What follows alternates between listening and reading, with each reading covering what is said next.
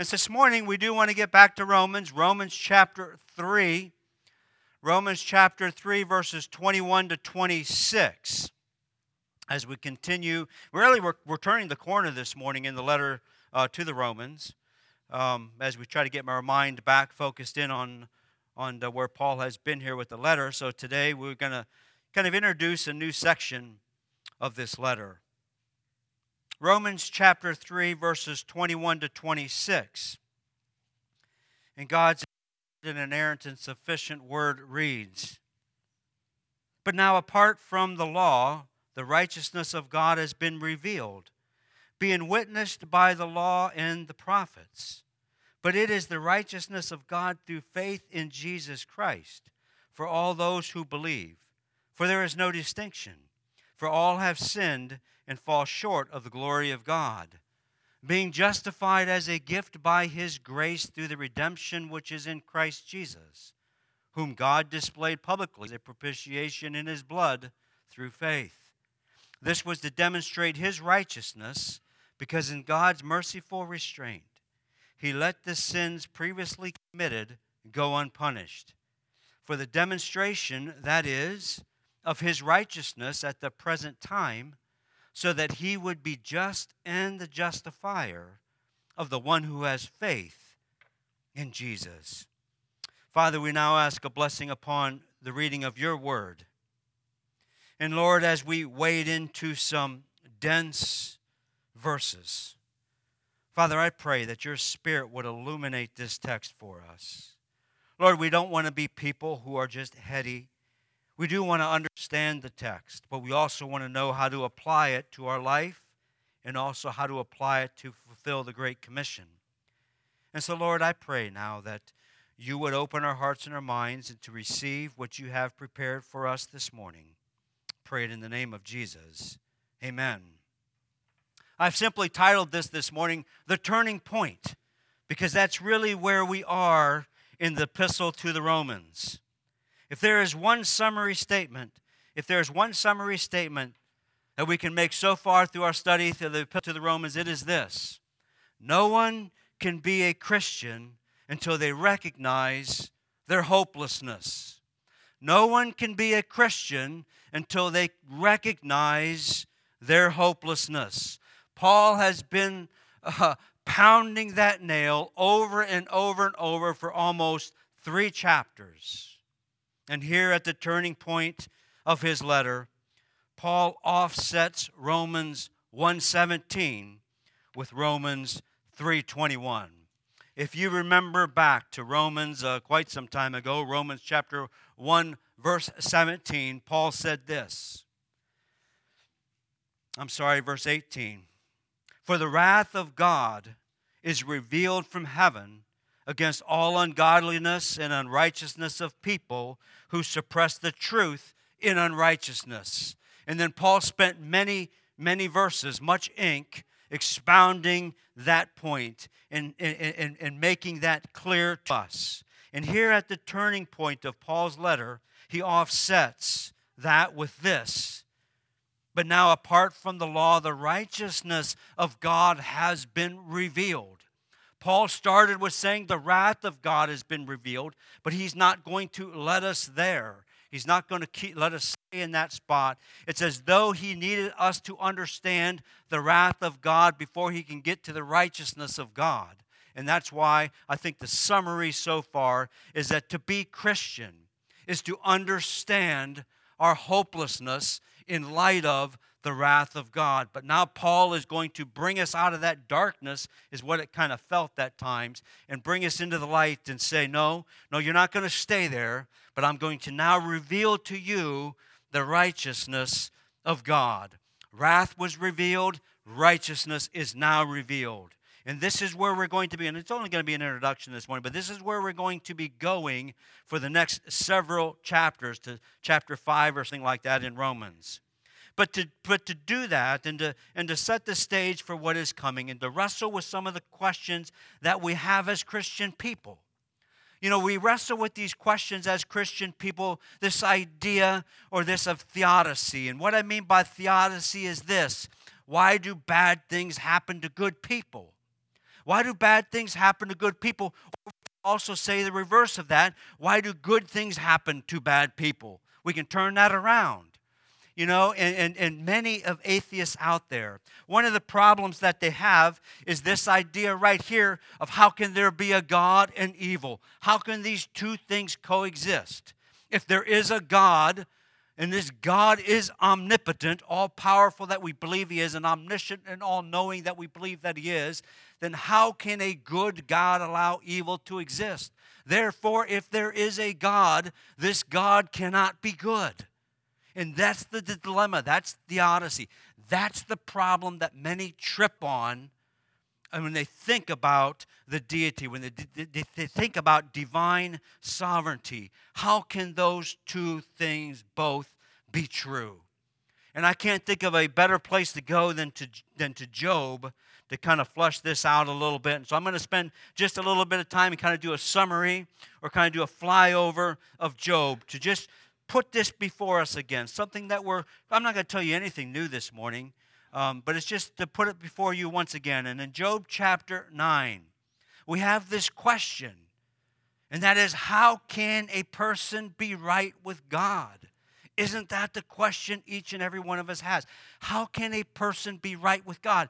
Because we say we can present ourselves however we want to present ourselves. We can say whatever we want to say. But we go to sleep at night with our own thoughts and within our own heads. And we know that this is the question we must ask. How can a person be made right with a righteous God? That's what Job is saying.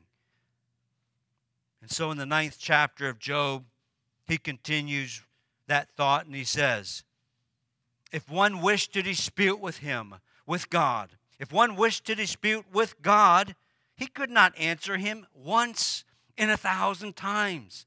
Out of 1,000 times I dispute with God or have an issue with God, not one time. Job is saying, will I get an answer? Wise in heart, mighty in strength. Who has defied God without harm? It is God who removes mountains. Now listen, this is what Job is acknowledging.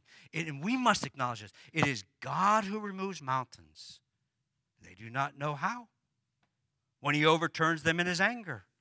It is He, God, who shakes the earth from its place, and its pillars tremble, who commands the sun not to shine, and puts a seal on the stars, who alone stretches out the heavens, who tramples down the waves of the sea. Do you get the image that Job is creating for us?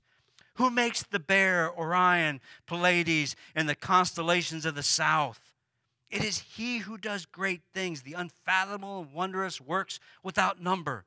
See, Job is wrestling with this idea. How can a person stand before a holy and righteous God at the same time understanding that this God has created and controls everything when it comes to creation, everything when it comes to nature? Now, one of Job's friends, I guess you could call him a friend, this guy by the name of Bildad the Shuhite, he said this in the 25th chapter of Job. He acknowledged what his buddy Job is saying. Dominion and all belong to God, who makes peace in His height. Is there any number to His troops? The answer is no. And upon whom does His light not rise? How then can mankind be righteous with God? Or how can anyone who is born of a woman be pure? If the moon has no brightness, and if the stars are not pure in His sight, how much less man, that maggot, and the Son of Man, that worm? You see this idea? You see what they're wrestling with here. And we continue through Job. Go back to the 40th chapter. I'm sorry I don't have an outline for you this morning, but if you write fast, maybe you can catch it. In the 40th chapter of Job, verse 1, Job says, Yahweh then says this. Then Yahweh said to Job, Job, you want an answer? I have one for you. Will the fault finder contend with the Almighty? Let him who rebukes God give an answer. And then Job answered Yahweh and said, behold, I am insignificant. can I say to response to you? I put my hand on my mouth. I have spoken once, I will not reply, or twice, and I will add nothing more. Now God responds, Job, tighten the belt on your waist like a man. I will ask you, you instruct me. Will you really nullify my judgment? Will you condemn me so that you may be justified? Do you see what God is asking Job? Job, you're asking questions you don't understand. You're wrestling with this idea of theodicy. You're wrestling with this idea that God has taken absolutely everything from me. And in the way that you're questioning me, you are saying, I am not a good God. You are saying that because you don't understand why, or you don't understand what's happening is happening and why it's happening, therefore you are saying, I am not just. Therefore you are saying, I am not righteous. Therefore you are saying, I am not good. And that continues on for a while, and then Job has a turning point. Job comes to a turning point that every single person must come to. And it's in the 42nd chapter of Job. It's Job's confession. Job answered Yahweh and said, I know you can do all things, and that no plan is impossible for you. Who is this who conceals advice without knowledge? Therefore I've declared that which I did not understand, things too wonderful for me, which I do not know. Please listen and I will speak. I will ask you, God, and you instruct me. I have heard of you by the hearing of the ear, but now my eye sees you. Therefore I retract. I repent, sitting on dust and ashes. Did Job's situation change? Not at all at this moment in this time. But Job got a picture of the magnitude of God, and that God is indeed good. And yes, evil exists, but God is good, and God is all-powerful, and God is in control. Therefore, just because I do not understand the situation, Job says, doesn't mean that you, God, have a plan in it all. And I think that right there, we could close the service with that, I think, and do well, is to understand that we don't understand, but we trust and we believe in a God who knows all things, who ordains all things, who orchestrates all things, doesn't need our permission, and yet cares deeply, more than we will ever know, for each and every one of his children. No one can be a true Christian until they recognize that they are powerless to save themselves. We cannot save self. We cannot. Romans chapter 3, where we left off a couple weeks ago, I think so. I didn't go back and educate or familiarize myself with where we were. But in Romans chapter 3, Paul had, quoting the Old Testament here, he said, there is no righteous person, not even one. There is no one who understands. There is no one who seeks God. They have all turned aside together and have become corrupt. There is no one who does good, not even one. That's where Paul had left it off, and now he's going to turn the corner. And to this helplessness that Paul has created in each and every one of his readers and in each and every one of us, Paul is now going to throw a lifeline. And he does it right here. And probably two of the greatest, I could say this at every time we come across a new verse in a new section of the Bible, but probably two of the greatest verses in all of biblical text. But now, apart from the law, the righteousness of God has been revealed, being witnessed by the law and the prophets, but it is the righteousness of God through faith in Jesus for all those who believe. This is where Paul is now going, and this is where we're going to spend the rest of our time here this morning. And from these verses and a half, and from this right here, I'll introduce this whole new section in just three parts. The first is the historical significance. the historical significance of these two verses, and really of two words, and really we could distill it down to just one word. And it is the way that it starts out. But now. But now, the historical significance of what Paul is saying here can go easily unnoticed. It has been said that we must thank God for the buts of the Bible. I cannot think of many greater buts than what we have right here. But now, apart from the law, the righteousness of God has been revealed. And if you remember again what I've tried to recreate for you this morning on where we have been and the way that we felt some Sundays, and as we studied through Romans, the first 3 chapters, I know it's just like getting heavy and getting weighty, and it's like, come on, Paul, ease up a little bit. And here he does with a but now. That was then, this is now. It's the historical significance of this turning point, and it starts with now, but now. We have a similar phrasing of that, and really what Paul is drawing to, if we wanted to, we could go there. Galatians chapter 4, verses 4 to 5. I often preach on this for an Easter sermon, for a Christmas sermon or something, where it says, "But when the fullness of time came, God sent his Son, born of a woman, born under the law, so that," what? "So that he might reckon those who were under the law." The great turning point in all of history had just taken place, the birth of Jesus. That was the coming of the Son of God into the world, so that we are now living in the new age, the now. The but now that Paul says. It is no longer the old age. It is the new age. It is no longer the Old Testament. It is the New Testament.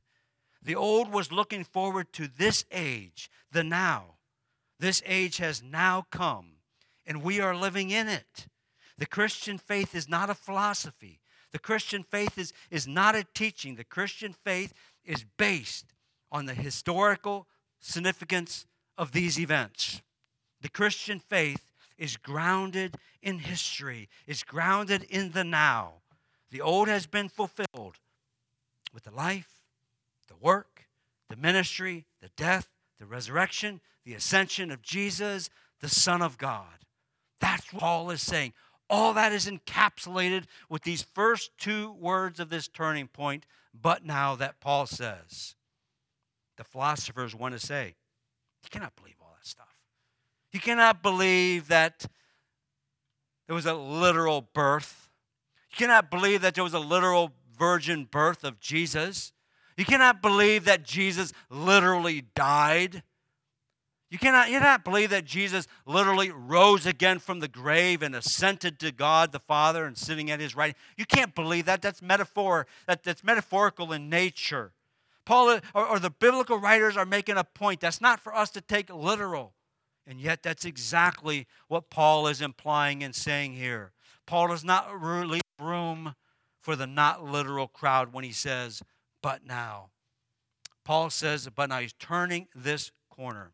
I want to go also, maybe because of the season of the week, but I want to go to 1 Corinthians chapter 15 just briefly.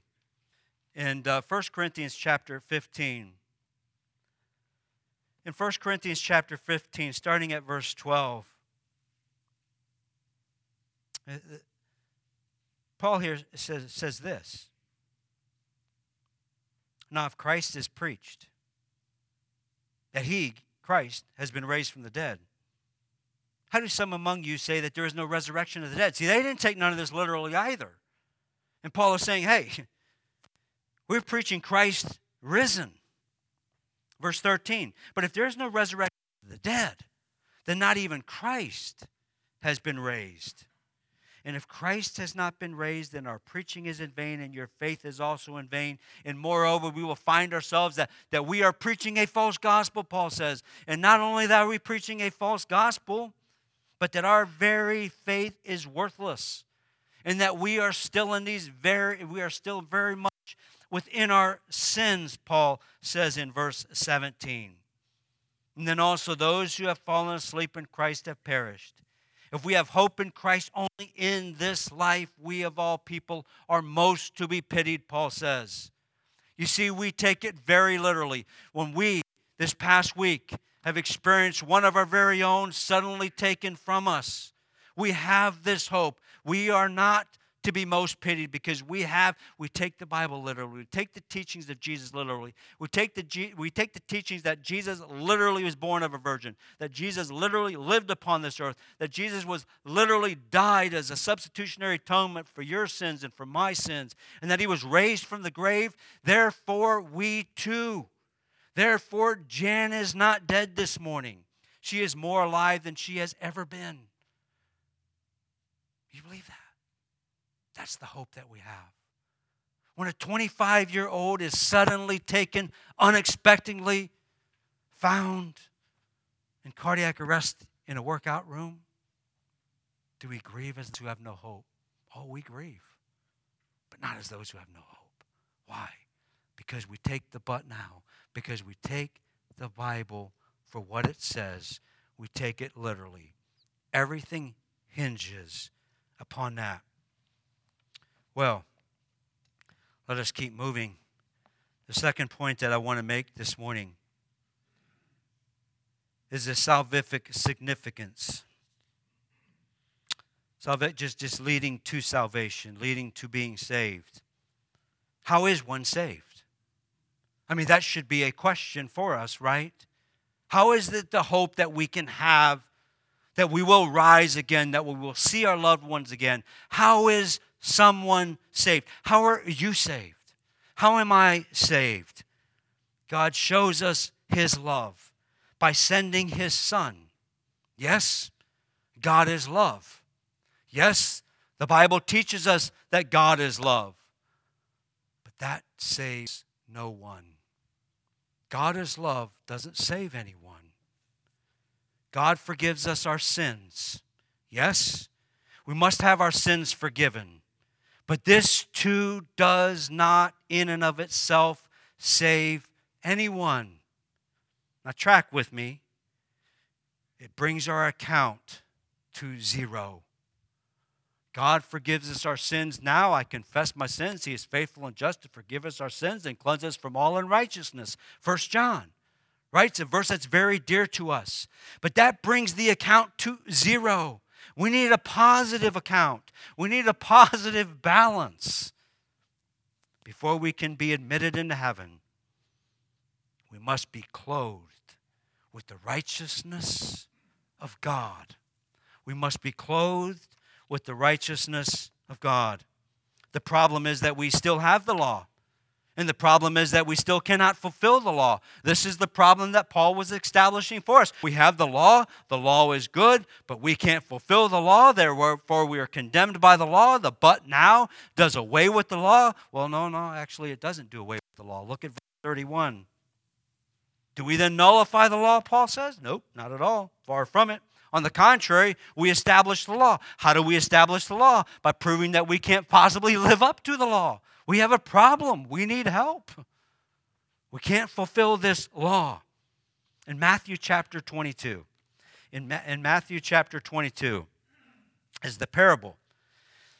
It's the parable of the marriage feast.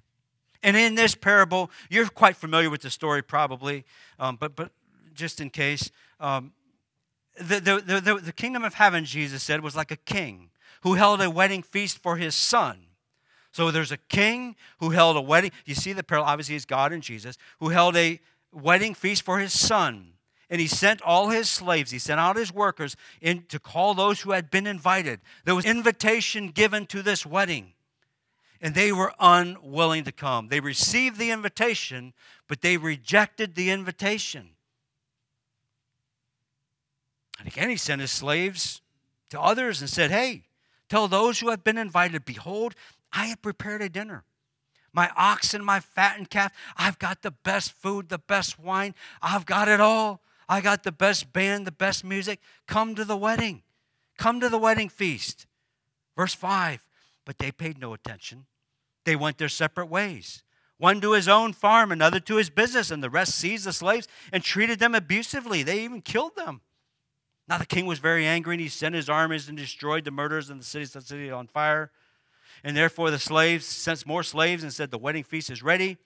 But those, king, who you invited, they're unwilling to come. They have rejected you. Obviously speaking of the Jewish people. They have rejected you. They won't come. So the king says, well, go into the roads, go into the main road and invite whomever you find there to the wedding feast. The Gentiles. Those slaves went into the streets and gathered together all whom they found, both bad and good. Both bad and good. They didn't do anything to be invited to this wedding. They were good and they were bad, but they were all invited to the wedding hall that was filled with the dinner guests. But when the king came in and looked over the dinner guests, he didn't say, okay, you were good, you were bad. No, he didn't do that at all. What did he do? He came into the wedding and he looked at them and he said, oh, I see a man. I see you're not dressed in the wedding garments. How are you sitting in the wedding feast without the wedding garments? And the man had no answer. He didn't respond to Jesus. He didn't respond to this king at all. Therefore, the king tells us, and Jesus now tells us the point of the parable. Then the king said to the servants, tie his hands and his feet, throw him into the outer darkness. There will be weeping and gnashing of teeth in that place, for many are called, but few are chosen. Every single person had received the wedding invitation, but there was only a few chosen. Now, let's back up just a little bit. Come back with me. Bring your mind back a little bit to this guy sitting there in flip-flop shorts and a T-shirt in the wedding. Or maybe he didn't have that on. What does he mean? You see, in the day, what was often said, you could go to Ezekiel and find proof for this, but the king, as you invited people to the wedding, to make sure the wedding was attended appropriately, the king would give you garments, wedding garments to wear to the wedding, would give you clothes to wear, proper attire to wear into this wedding. Well, what happened here in this sense, everyone except for this man, evidently, chose to accept those wedding garments and put them on. What we have here is someone who said, yes, I'm a Christian. What we have here is someone who's going through the motions, who sits in church Sunday after Sunday after Sunday. He went to the Christian school. He comes from the Christian parents, but he has rejected the wedding garments. He's rejected the righteousness of God. He's at the wedding. He showed up. He's saying, yes, I'm a wedding guest. But Jesus says, no, you're not. You have not put on the righteousness of God. That is the point of this particular parable here. And that is what Paul is now getting to as we turn this corner. Romans chapter 13.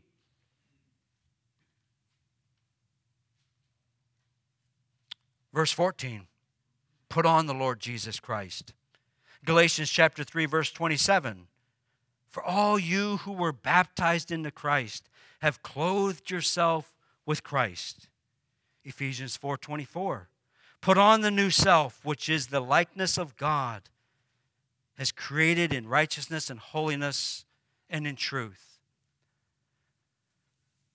You see, as we turn this corner, but now, Paul has made it very clear that there is nothing that we can do to save ourselves. But there is a part that we play. Not our terms. They're God's terms. It's not what I want to interpret the biblical text so it fits my cultural narrative. No.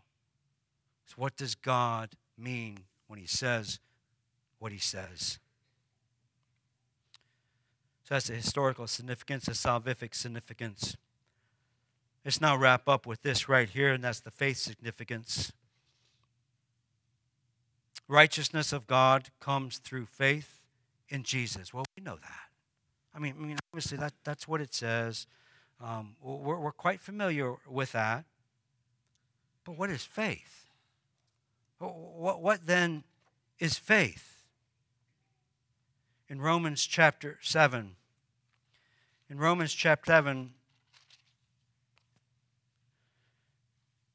Paul will get there eventually. So will we. Romans chapter 7, he says this, for we know that the law is spiritual, but I, I am fleshly, sold into bondage to sin. For I do not understand what I'm doing. I love these verses. For I am not practicing what I preach. Well, let me ask someone. For I am not practicing what I want to do, but I do the very thing I hate. However, if I do the things I do not want to do, I agree with the law. The law is good. But now no longer am I the one doing it, but sin that dwells in me.